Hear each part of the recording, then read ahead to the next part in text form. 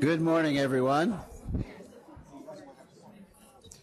Good morning and welcome to Medical Grand Rounds, which today is a special Medical Grand Rounds because it's also the part of the 16th Annual Dartmouth Conference on Liver, Pancreas, and Biliary Diseases, today's focus being on interventions in pancreatic and biliary disease. Today's speaker is a major authority in this area, a friend and colleague I've known for a long time, a friend and colleague of Tim Gardner's, who will in a moment introduce him. Because of his expertise, of course, he's sought after as a consultant from several companies, and he's disclosed a consulting relationship with Olympus, Boston Scientific, Cook Medical, and Medtronic. And you'll see why, because he's involved in the cutting edge of therapeutic endoscopy, and people want to know his opinion on various device development, and you'll hear about that. Tim, who's about to introduce him to you, is our wonderful colleague who is the GI Fellowship Director now. He's an associate professor in the GI section of the Department of Medicine. He's the medical director of the Pancreatic Auto Islet Cell Transplant Program and so many other things. Tim, please come tell us about Todd Barron. Oh, one other housekeeping thing. To get CME credit for today, the login as you text it is 52 small j small f. 52 small j small f, and it's posted over there in the corner. Great. Well, thank you, everybody, and thanks, Rich, for the introduction. And it's really my pleasure to welcome everyone here to our 16th annual conference, which is really kind of a highlight of the year for many of us in GI, and certainly for me. So it's really a pleasure to have you here.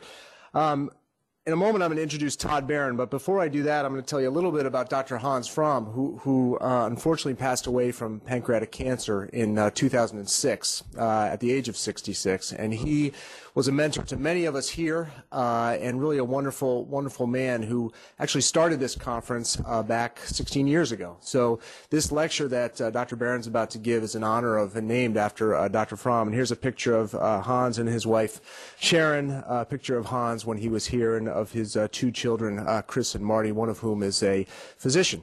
So it's with great pleasure that we have this lecture named after Hans.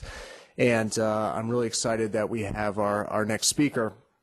So let me tell you a little bit about Todd Barron. For those of you who don't know Todd Barron is probably the most famous endoscopist in the world. He is a world-famous person who everyone wants to have come speak to them, and so I'm really delighted that he's here. I got to know Todd when I was at the Mayo Clinic, and he was just one of the forces there that everyone wanted to work with, so we're really, really lucky to have him here. I went through Todd's 256-page CV last night and learned that he's a Floridian. Actually, he and I were born in the same hospital in Danbury, Connecticut. I found that out today.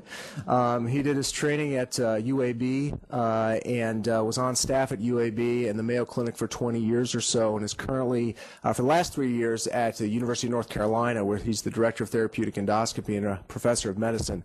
As I said, it was 256 pages long. I think I lost track of the publications after about 500. The 2 textbooks that he's written, the 4 New England Journal of Medicine articles, the numerous visiting professorships, and really I don't think there's a more famous endoscopist in the world than Todd Barron. And so he's not only an incredibly talented physician, but he's also an incredibly nice guy and friend.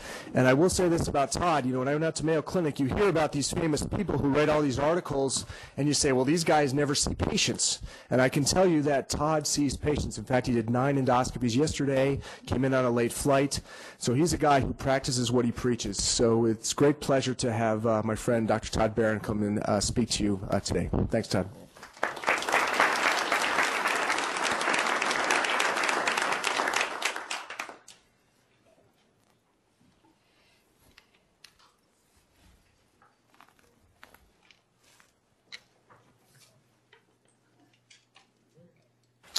Thank you. Well, thank you for that wonderful introduction.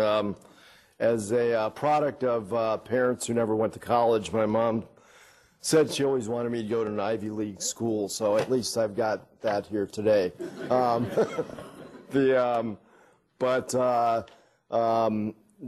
Tim was As he said, I met him when he came to Mayo, and it was obvious to all of us the year that he was there that he was going to produce great things, and we're obviously very proud of what he's done, both personally and professionally. So actually, this is not going to be your typical Grand Rounds talk. Really, I'm going to try to make this almost entertaining, but also sort of give you an open mind as to some of the possibilities that are there.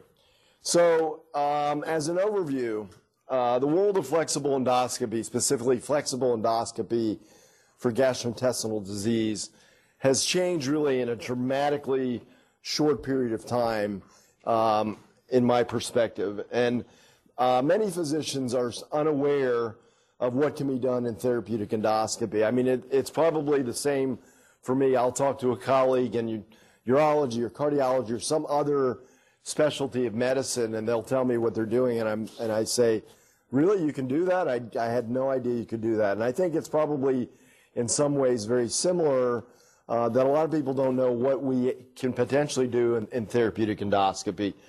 And I think most importantly is the last slide, is there might be somebody in the audience today who will be inspired to change the field of endoscopy. I actually had no idea when I was sitting in a medical grand rounds what my subspecialty was going to be.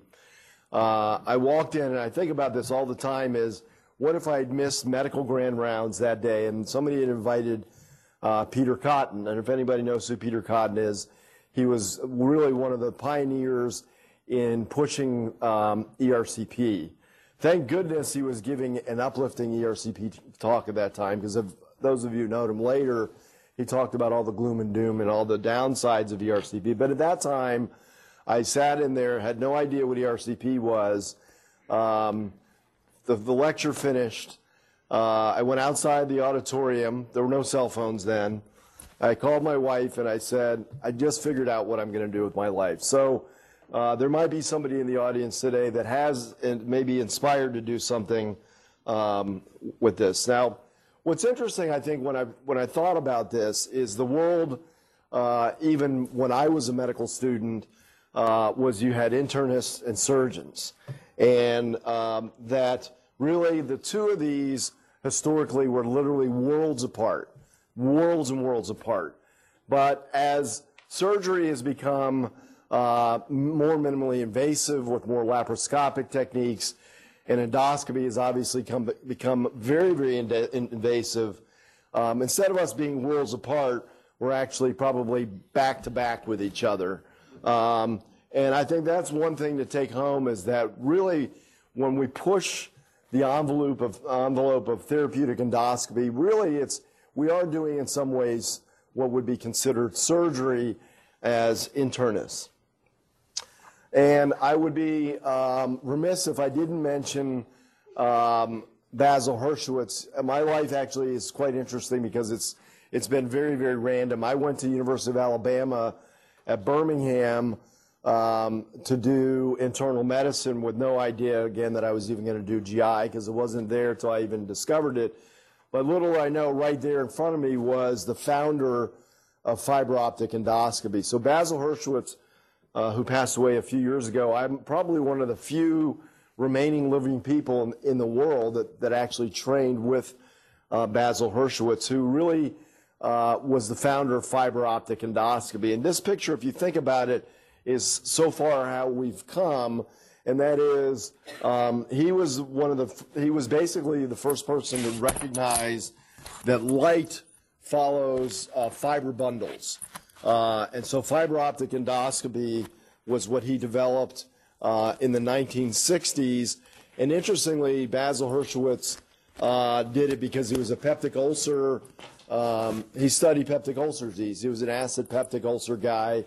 And he really developed endoscopy as a way to study peptic ulcer disease and not actually to do anything therapeutic. But it really, the world began, I believe, at least in where we are today and where we're going. So from a personal perspective, I began my fellowship training in 1990, and what I recall, I thought about this. I said, what was therapeutic endoscopy when I was a fellow? What did we do? Well, we did basic hemostasis, which really consisted of injection of epinephrine through a needle. I don't even recall the first year or two that we had any sort of devices that we could stop bleeding. So we would just inject huge volumes of epinephrine and hope that we would get bleeding to stop.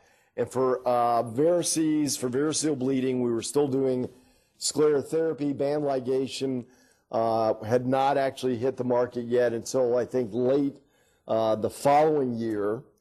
Of course, we did colonoscopic polypectomy, but in those days, the types of polyps that we all removed that we thought were big were really nothing compared to what we're doing now.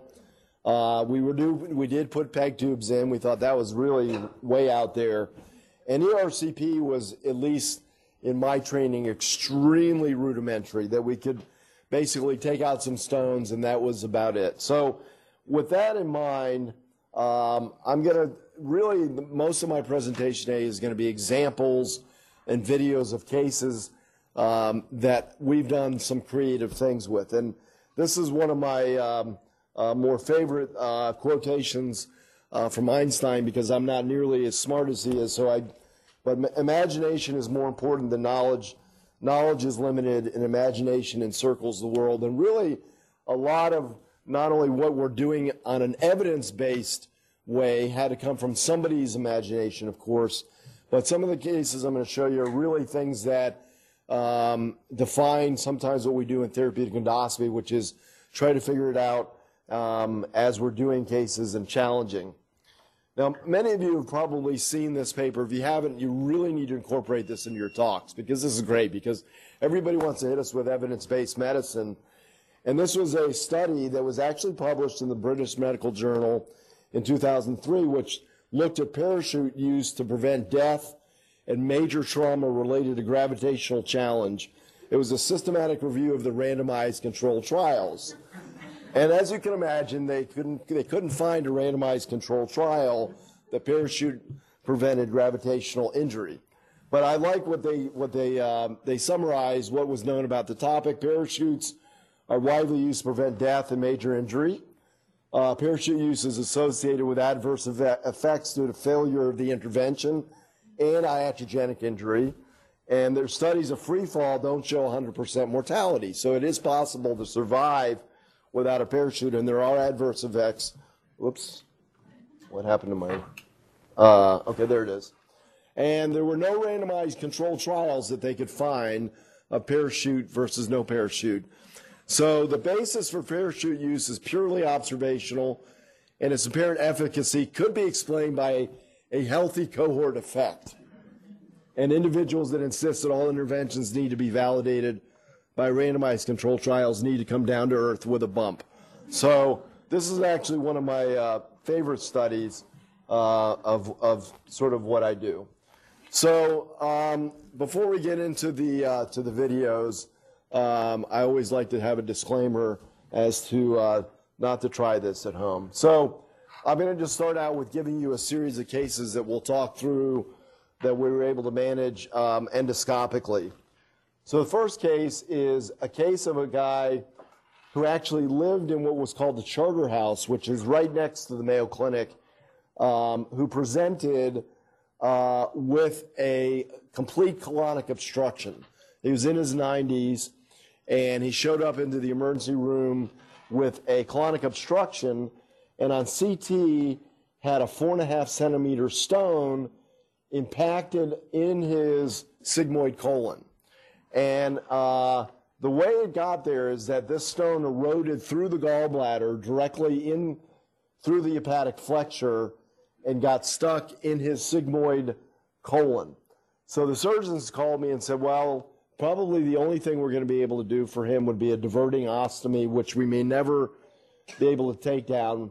What could you potentially do for this gentleman? So what you're seeing here is this 4.5 centimeter stone that's wedged in the sigmoid colon, and what we're doing is we're doing electrohydraulic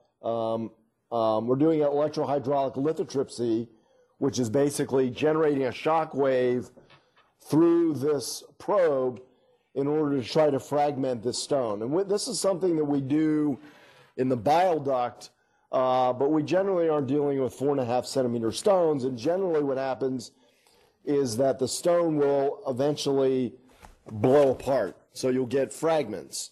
And what you'll find out what was happening, and what I'll show you, is that while I was chipping away and chipping away and chipping away at this stone, in fact, it wasn't fragmenting the stone, it was just creating a hole sort of down the middle of the stone.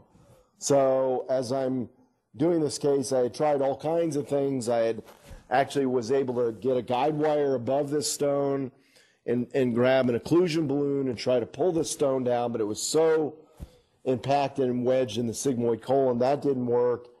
So I kept boring a hole through the middle, trying to hope that this thing all of a sudden would blow apart.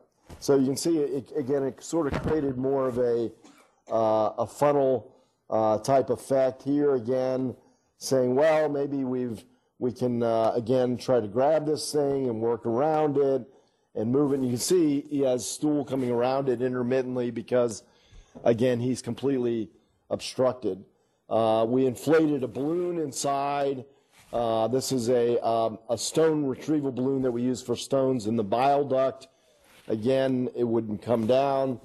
By this time, I think we had used our third or fourth probe that we kind of blew up because they have a limited lifespan on these probes. And so, again, we went back to work to try to break this thing up.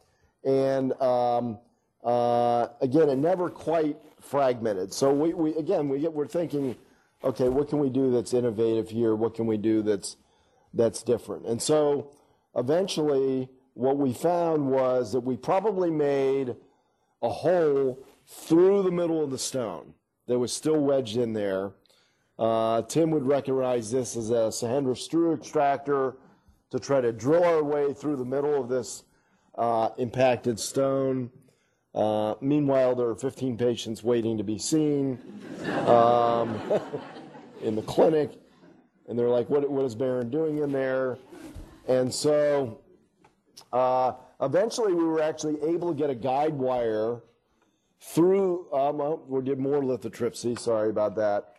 So I'll fast forward a little bit, and eventually I was able to get a guide wire through the middle of the stone, and I said, let's implode the stone from the inside. So now what you're actually seeing is a dilating balloon. So these are balloons that are used to really dilate strictures and create a fair amount of force as opposed to the balloon that I showed you before. And eventually we blew the stone up from the inside. So we imploded it from the inside to break it apart, which we finally did. And getting the fragments out, you can see this is the waste. This is the stone around it. That was the waste of the balloon that blew out. So we're actually able to retrieve the stone fragments. But what was even more interesting after we retrieved the stone fragments is that we could drive up to the right colon and into the gallbladder because he had, so here we are actually with the endoscope in the right colon and injecting through the remnant of the gallbladder. There really is no stone left because he evacuated his entire gallbladder contents into the right colon.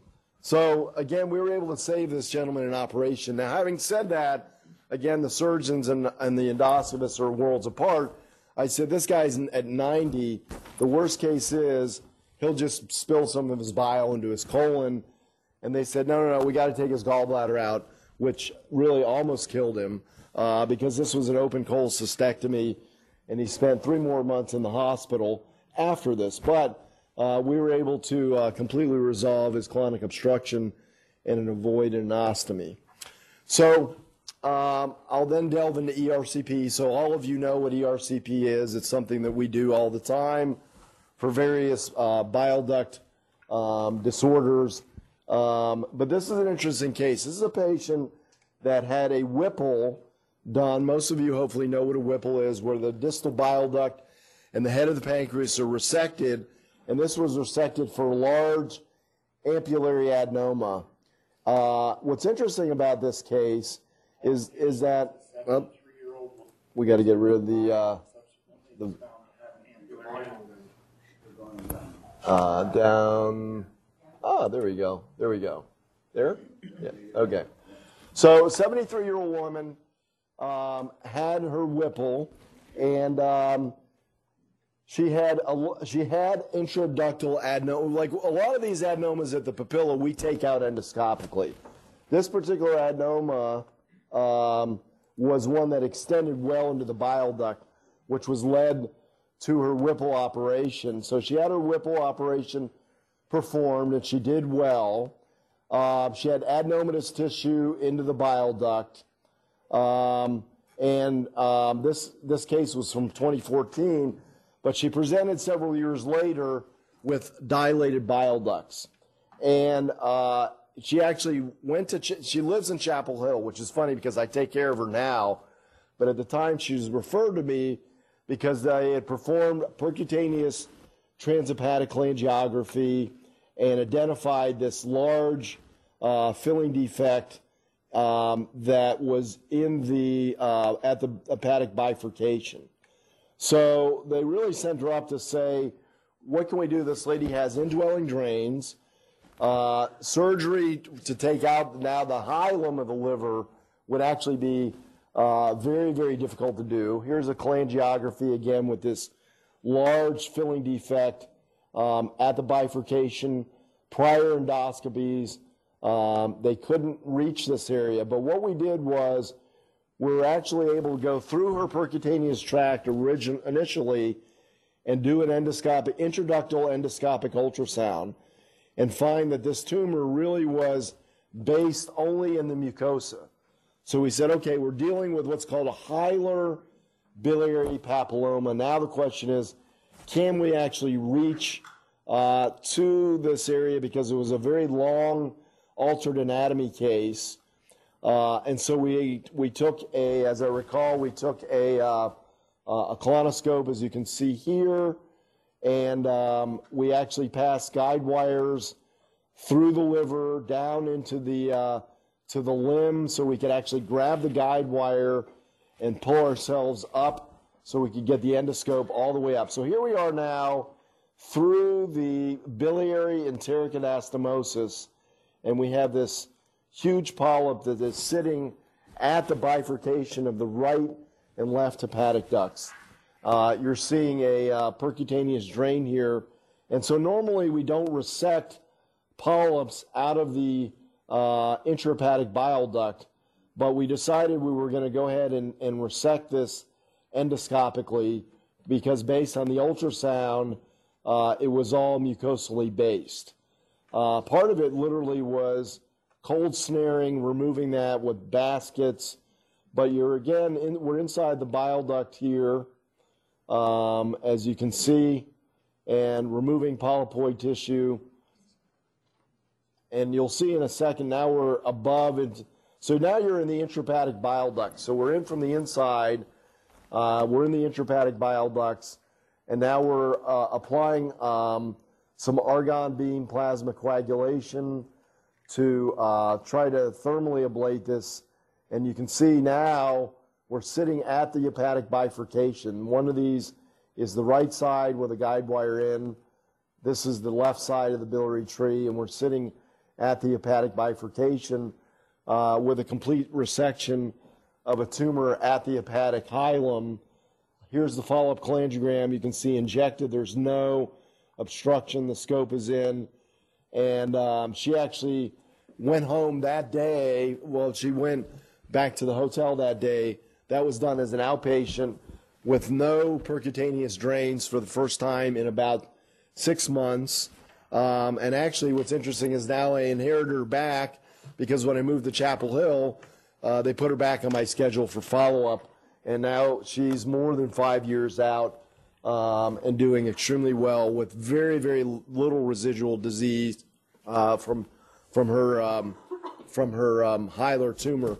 Again, saving her a very, very large operation if it was technically feasible to do an operation. So this is an area, the next thing I'm going to show you is very near and dear to my heart, and that is endoscopic necrosectomy, something that Tim worked on with me at Mayo. And that is, in the old days when patients had pancreatic necrosis that required an intervention It was a large surgical procedure, open abdominal operation to get to the retroperitoneum associated with fistula and these types of things. So this is a patient that has, and I'll stop this in a second, this huge, large collection which contains, as you'll see, a large volume of necrosis that extended all the way down into the pelvis. This patient had gastric outlet obstruction, couldn't eat. And so this is her second procedure. Her first procedure, we were able to make a hole through the back wall of the stomach. And now we're driving through with the endoscope from the back wall, through the back wall of the stomach, into this area where there is dead pancreas.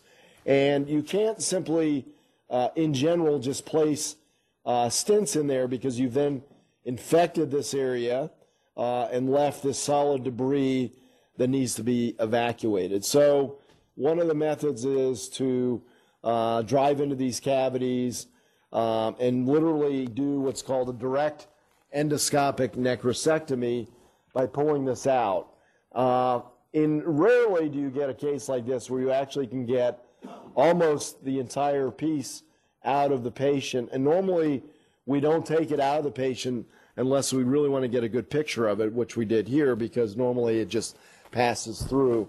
But this actually measured about 14 centimeters in length, and we were able to completely get the retroperitoneum clear of necrotic debris, replace stents, and I think that was the second endoscopic procedure. The third one was simply to remove the stents.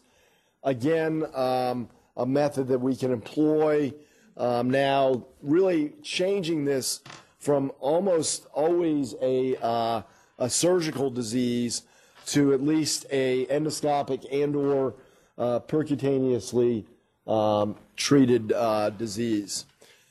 So the next thing I'll go into is gallbladder drainage, which is actually something that has evolved from, again, purely surgical to percutaneous to endoscopic. The case I'm going to show you was actually one that we did before we started doing ultrasound-guided drainage of the gallbladder internally, which I'll talk about in a second. But this was a patient that was referred to us, and I'll stop this, who had cholecystitis, was a purely non-operative candidate. There wasn't a surgeon that had so many comorbid diseases that they didn't want to take her gallbladder out, and she was left with an indwelling percutaneous drain to decompress her gallbladder, because once you've done that, you can't just remove the tube. The patient will redevelop cholecystitis or obstruction. So she said, is there any way you can get me free of this external drain? So the first thing we did was, this is actually a routine part of it. We started out with an ERCP to clear out stones out of the bile duct. That was the easy part. But then we thought, well, what if we put an expandable metal stent from the gallbladder to the outside world and completely evacuate all the stones out of her gallbladder? So what we did is we left there goes the percutaneous drain that came out. We left a guide wire in the gallbladder, and you can see this is actually an expandable metal esophageal stent that we're deploying from the outside world, if you will, deploying it here from the skin that goes all the way back into her gallbladder as a conduit to try to evacuate any of the stones from the gallbladder. And so we're actually going to drive an endoscope from the outside world into the gallbladder. Again, this gallbladder is filled with what we think is probably at least a couple hundred stones. So the next step of this is what you're going to see is actually relieving the obstruction. So we pass the guide wires and catheters through the stent, and you'll start seeing we're flushing, injecting, and pulling, and eventually what we find is, here's an endoscope. driving through the stent, and we're inside the gallbladder, as you can see here from the outside world. And we started basketing and removing stones, but actually what's interesting is it turned out that most of these stones that we got out, we essentially cleared all of the gallbladder except one stone that was left in the cystic duct.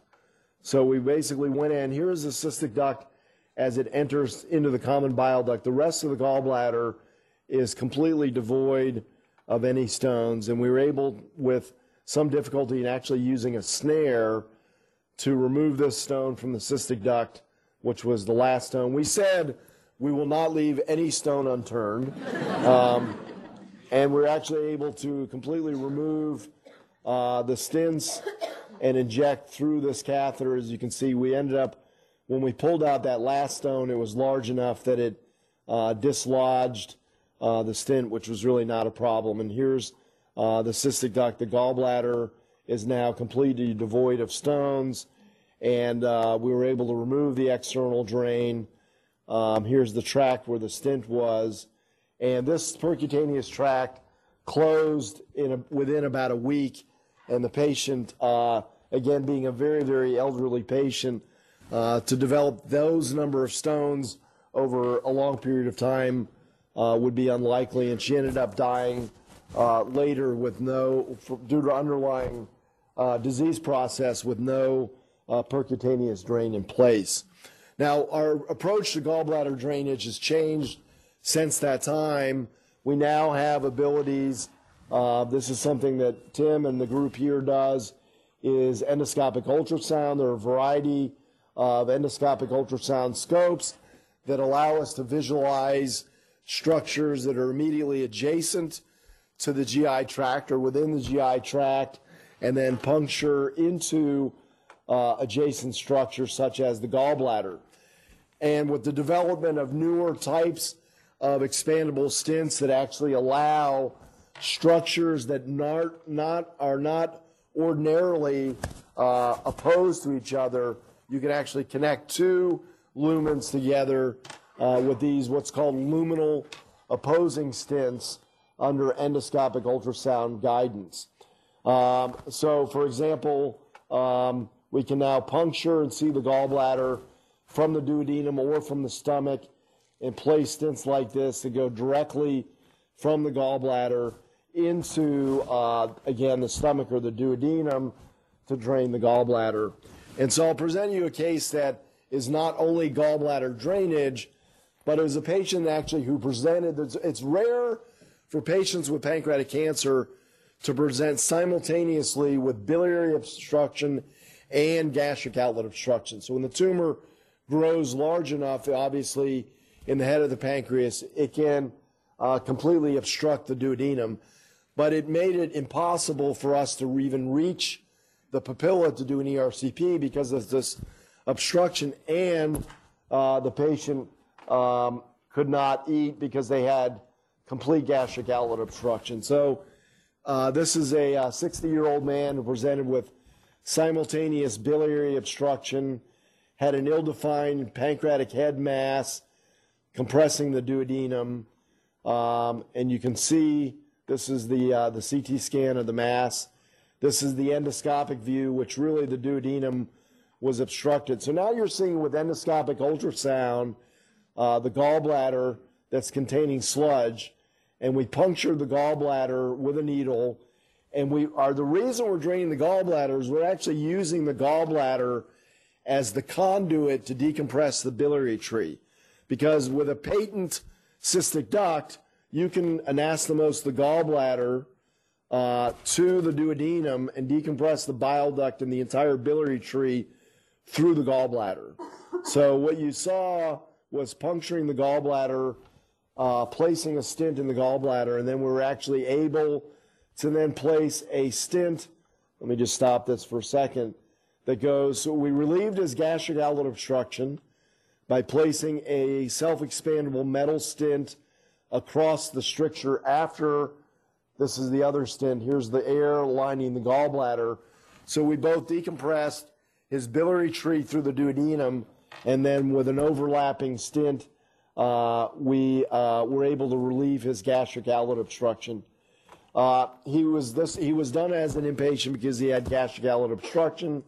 And amazingly, this is the kind of patient that I would have thought, let me go back, would have survived maybe 6 or 8 weeks. This guy actually survived 14 months with chemotherapy and came in toward the end of his life with 1 episode of biliary reobstruction from tumor that eventually invaded the cystic duct, which is sort of the conduit for the rest of the biliary tree for decompression. That was sort of his end-of-the-life event, was an episode of cholangitis. But 14 months without further either endoscopic or surgical or other intervention for both his biliary obstruction and his duodenal obstruction. And in the past, that would have required both a surgical decompression and or percutaneous as well as surgical bypass of the stomach. Which leads me to the next thing, is now we're creating anastomoses endoscopically between the stomach and the duodenum or the jejunum, and between various loops of bowel. And so the next case I'm going to show you is a patient who had gastric outlet obstruction related to acute on chronic pancreatitis.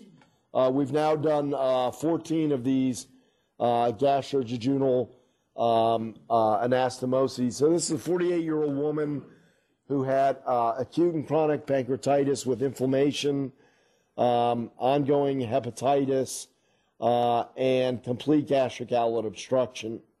And she had multiple hospital admissions for obstruction related to a duodenal stricture, and wanted a non-operative approach, at least, to see if we could temporize. So you can see the stomach is very distended, fluid-filled. You can also see that there's small bowel, basically duodenum leading to the ligament of Treitz, that's in very, very close continuity to the stomach. So that's what allows us now with these luminal opposing stents to be able to connect 2 loops of bowel. But you need the right device so that you don't get a leak between these two. So there was the CT scan, as I mentioned. And so the way we did this, and this is actually, as you would imagine, not anything that's standardized. Oops, let me go back, sorry. We were able to put with difficulty pass a standard endoscope into the bowel below the level of the obstruction. So what you're seeing here is that we had placed a guide wire near or beyond the ligament of Treitz. Over the wire with no endoscope, we placed a balloon as our target so that we're in the stomach with our echo endoscope, and we can see this balloon as our target to connect and anastomose these 2 structures together. So again, it points out how close the stomach and the duodenum are in this particular situation. So what you're seeing is we have an EUS guidance. We had the balloon here, and we're actually going to puncture. We actually punctured the balloon by hitting it with the needle through the stomach, past the guide wire into the small bowel, and then again we ended up deploying one of these luminal apposition stents. So here you can see deployment of the stent on the gastric side. This is going through from the stomach into the small bowel, creating a in this case it would be a gastroduodenal anastomosis endoscopically.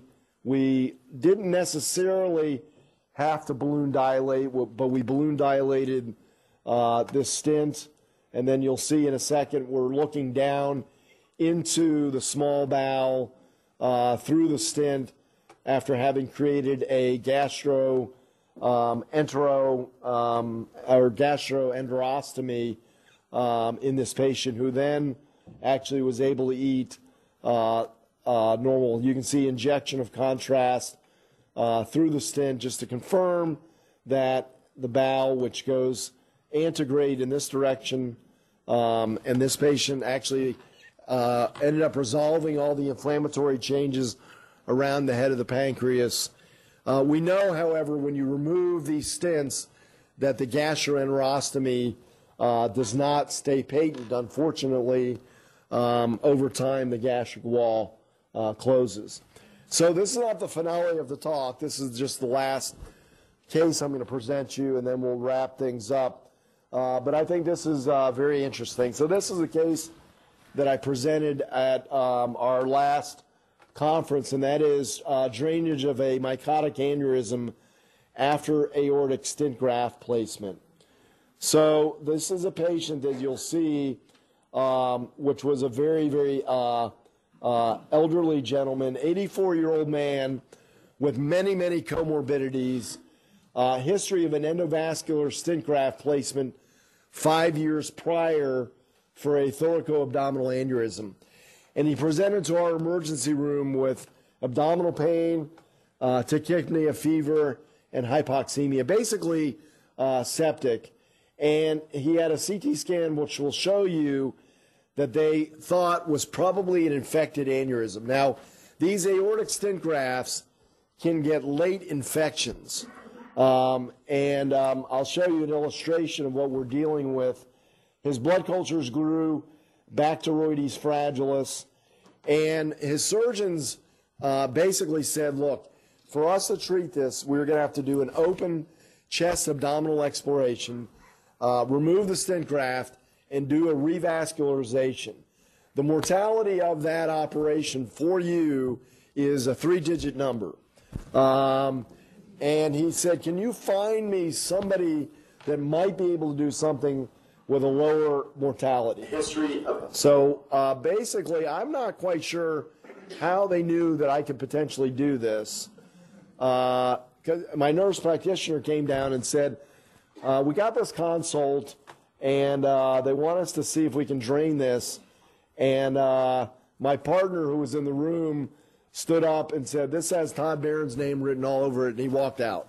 So what you're seeing is the aortic stent graft here, and what is a thickened aneurysmal sac, because again, the stent graft does not ablate the aneurysm. It just diverts the flow. So you still have an aneurysm around the stent.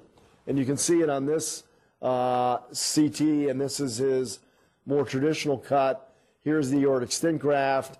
Here is what we think is the infected aneurysm, because there was no other source of infection. And the esophagus is immediately adjacent to this. So we thought, okay, can we drain this infected aneurysm into the esophagus? So you can see here the mycotic aneurysm sac. This is an illustration that the graft, again, excludes it, but it doesn't get rid of this area, which essentially can become presumably hematologically contaminated at some point, because this was years later. So what you're seeing is an endoscopic ultrasound view, and this is the what we think is the, well, what we know is the aneurysm, and we expected that it would be more consistent with fluid, but in fact, it's probably filled with old blood that is now infected. And so what we did is, here's the aorta. So if you rotate the endoscope, you can see the aorta and the wall of the stent graft. Again, here's the aorta here. And I remember telling the anesthesiologist, have you ever seen anybody bleed to death immediately out of their mouth? And he said, no. And I said, this could be the one. And so we punctured into the aneurysm sac with a needle. As you can see here, again, here's the aorta back here. We aspirated gross pus at the time of the procedure. And so obviously we felt like this was clearly the source of his sepsis. And so what you're going to see is deployment of again, one of those luminal opposing metal stents is being deployed right here under endoscopic ultrasound guidance. Here's the other end in the esophageal lumen. So you have the stent deployed from the lumen into the esophagus. And you can see this gross pus and particulate matter here. And then we balloon dilated the stent, and you actually can see the aortic stent graft here through the stent. So then we thought, so what do we do with this now? We've got this patient who we have a stent in through the esophagus into the aorta. At what point do we take this out? So he was markedly clinically improved 12 hours later. He got a follow-up CT scan at 48 hours that I'll show you that shows the luminal opposing stent into the aorta adjacent to the stent graft. You can also see it on this reconstruction of the stent. And so we decided at 4 days later, maybe it's a good idea to just get this device out of there because it's sort of served its purpose. So, of course, we had to make, of course, a good video. So we pulled the stent out. As you can see here, here's a hole in the esophagus, and we can actually drive the endoscope into the excluded aneurysm sac, as you'll see here in a minute. And you can see here is the aortic stent graft that we're sitting outside into the aneurysm. And we were able to aggressively irrigate this copiously with saline. And then, as you'll see in a minute, what we decided to do is to clip close the hole in the esophagus with a series of standard endoscopically placed clips. We got a barium swallow the following day, which showed no leak, and the patient started eating. He was discharged 11 days after the procedure. I've actually seen him back. He's now a year later. He's receiving antibiotics still, and he's walking, talking, and still alive and doing clinically well. So I've only touched on some very, very interesting cases, of course. In the world of therapeutic endoscopy, and this is by no means an exhaustive list, but we're now into not only just small bowel enteroscopy and reaching into the small bowel, but doing therapeutics in the small bowel. Dr. Rothstein and others have been involved in the early stages, and now they're commercially available, very, very functional endoscopic suturing devices that go over the endoscope that you can do intraluminal suturing, obesity management. There are a variety of things of not only managing bariatric surgery complications, but a whole host of endoscopic bariatric procedures that are likely at some point to replace surgical bariatric procedures.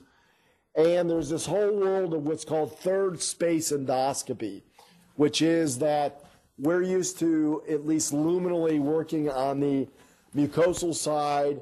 On the opposite side, of course, is either the peritoneum or the adventitia, and there's the submucosal space, which is really a potential space that now endoscopy can be driven into the submucosal space and do a variety of endoscopic therapies, including what's called endoscopic submucosal dissection, so actually dissecting en bloc either early cancers or very, very large polyps and various things, or treatment of achalasia and doing per-oral endoscopic myotomy and treating not only achalasia but spastic disorders of the esophagus. So really, the world of endoscopy has I think, remarkably expanded. So, in conclusion, flexible endoscopic therapy has advanced greatly in a short period of time.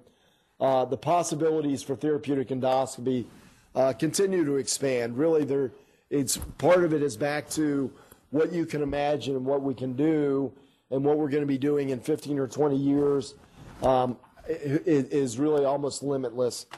And the patients that right now most likely benefit from some of these really extreme advanced endoscopy procedures are often the most ill and those who would not tolerate traditional surgical procedures. But having said that, those patients that are getting our aggressive endoscopic therapy are also avoiding larger surgical procedures often, and percutaneous procedures, which, while effective, decrease the patient's quality of life because of the need for external drains.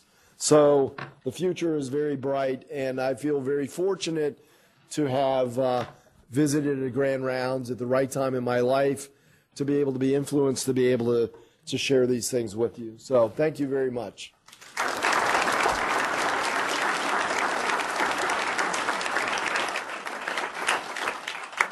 Todd, before I open it up for questions, I just wanted to give you a token of appreciation. Thank you. This is in memory of Hans Fromm, who was our colleague and delightful teacher. So we want to give you this to take back and have on the wall. I appreciate Thank it. you. Thank you.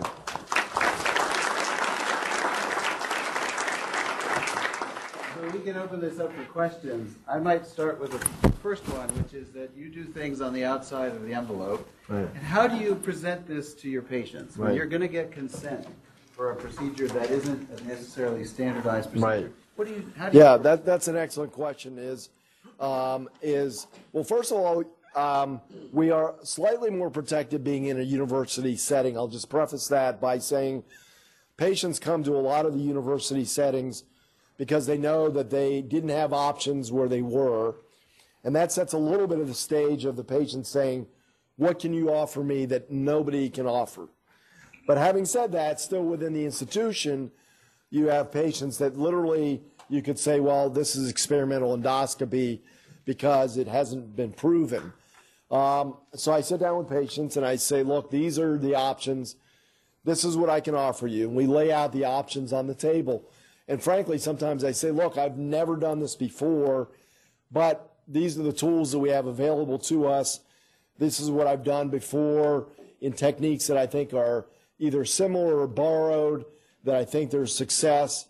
And we come to an agreement that this is something that they would accept as something that they want to go forward with. And then we need to document that discussion. So these are cases where you really have to have conversations, of course, with the patients and conversations with your colleagues who you really need their support. So if, for example, if you try this and you have a complete disaster, you need a backup plan.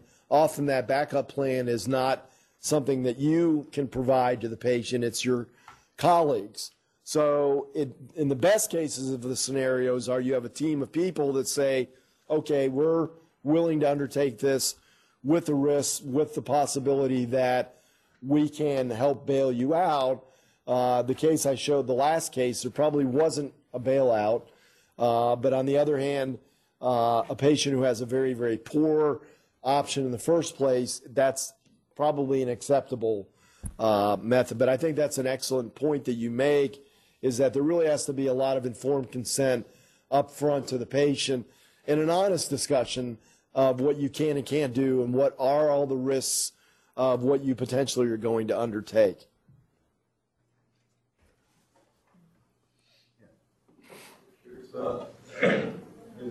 Curious about how involved the process is from like taking the imagination of something and getting it to Yeah, great question. So part of it is there are people like Dr. Rothstein who come up with ideas of things that may not even be available yet.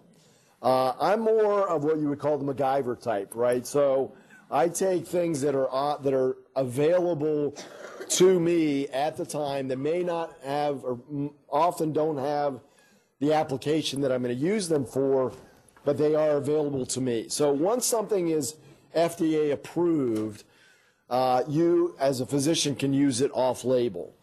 So it's a little bit different concept of he's got this great idea for a device that's never been used. We can't do that, right? That has to go through a lot of phases, get either some sort of clearance, FDA approval, before you can use it. I'm more of, okay, we have these things, but we're using them for other things. So the jump might not be as great when coming up with a creative way to use something that you already have to your disposal if it's available by FDA and it's on your shelf or it's in somebody else's shelf. But I think that's an excellent question because, again, I'm more of a let's do it, fix it now with what we have, but we need people like, Rich, who really can think of, okay, we don't have this, let's build it. And that process takes a long time, as he can tell you. It takes years. Do you work with colleagues, say, in cardiology who might have devices approved for cardiac devices? Yeah.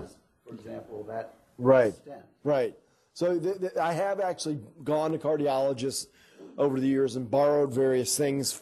I've actually taken angioplasty balloons and used them that are so much smaller that you can get them through otherwise impassable strictures. And I've gone to cardiology for amplats or atrial septal occluding devices to try to close fistulas. And I think that's one thing that we forget is that there are other disciplines that have got some of these things that we haven't thought of or have yet that we can potentially borrow and bring in. So in fact, yes, I've done that on numerous occasions, is try to think what other discipline has something that potentially could be used for what we do. Yeah. So what's the status of endoscopic gastrointestinal? Yeah. So the question is where we are with endoscopic gastrointestinal. I think it's still I think for malignant disease, expandable metal stents are good. They're not great. They're good. And we're not quite at where I think this is so reproducible that we can do it. But if it can be done safely and effectively, and we figure out the exact technique for palliation, it probably is going to be a better palliation than a stent because we know surgical gastrojejunostomy is better than stents for longer-term palliation because you're putting healthy tissue together away from the tumor. So where we've used them more is for benign disease because stents in general are not a good option for benign disease, as you know, because expandable metal stents we have for the duodenum are uncovered. They become embedded. You can't remove them, and if they're covered, they tend to just migrate out. So for benign disease, if it's something temporizing, I think it's a decent solution. Let me give you an example. We had a guy who had a fall and had a duodenal hematoma with complete obstruction that we were able to put a gastrojejunostomy in. 4 months later, his hematoma resolved. We pulled it out. Everything was open. But it's not a good long-term fix for benign disease, and it doesn't stay open. I think that we will figure out how to do that more reliably and with a more long-term, because I think once you pull these devices out, the anastomosis closes because the stomach wall always closes no matter what. That's why when you remove a PEG tube, the gastric wall closes, so we're not there where a device can stay in permanently. So I think that we're sort of in this phase of, where is it going, like you said. I think we're going to eventually get to anastomoses, whether it's what we've done here or it's really truly going to be with suturing devices and create true anastomoses. But we're not quite there yet for it to be an everyday sort of thing, I think. I know there are more questions. I'm conscious of the time, so please come up and talk with Todd after we break up. Thank you.